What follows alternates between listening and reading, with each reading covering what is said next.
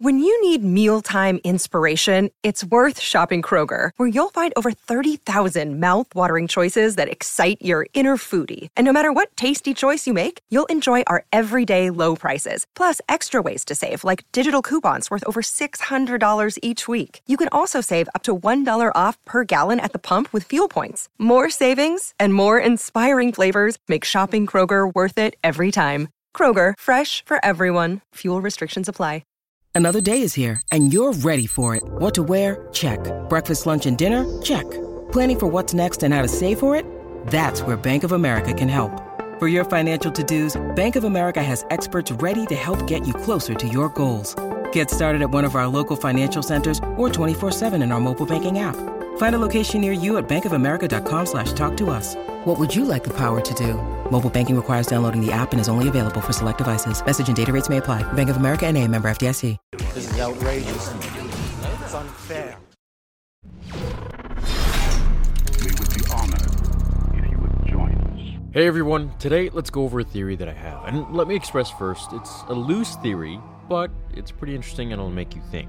So, Snoke. We've gone back and forth on this dude for years, and while The Last Jedi provided nothing for his story, leaving it all for JJ to pick up for episode 9, something I was looking at the Art of Revenge of the Sith led me to this theory. Mustafar, where Anakin truly became Vader, where he killed Padme, and where his castle was erected to summon the opening of the gates between the world of the living and the dead, or the gate of time itself, as we're learning in the new Vader comics. Snoke is obsessed with Vader. He's obsessed with Kylo because he's a descendant of the Dark Lord, heir apparent to Lord Vader, as he says. He's got the ring from the catacombs of Vader's castle, which we know now is where Vader and Lord Momin have rebuilt the portal 9 times to successfully connect the afterlife to the living.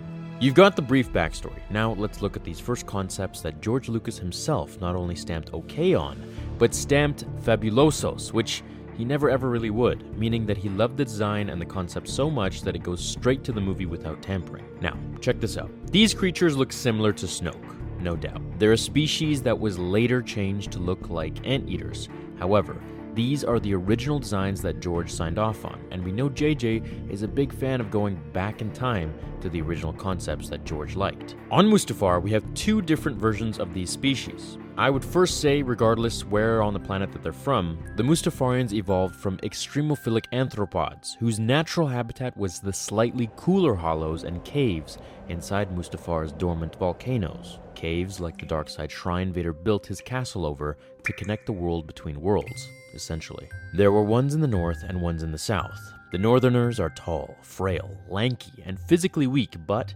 smart. The ones in the south are short and stocky. They do all the fighting and heavy lifting of the planet. Mustafarians are also some of the most egocentric species that ever lived in Star Wars. They wanted nothing more than to squeeze any resource they could off their volcano planet. Something Andy Serkis said, who plays Snoke, is that he has more resources than Vader and the Emperor combined. This seems like a common trait for Mustafarian. Now let's compare their faces. They look very similar, no doubt. In George's book, when he was making Revenge of the Sith, it says, on Mustafar, there is no moisture so their skin would dry out.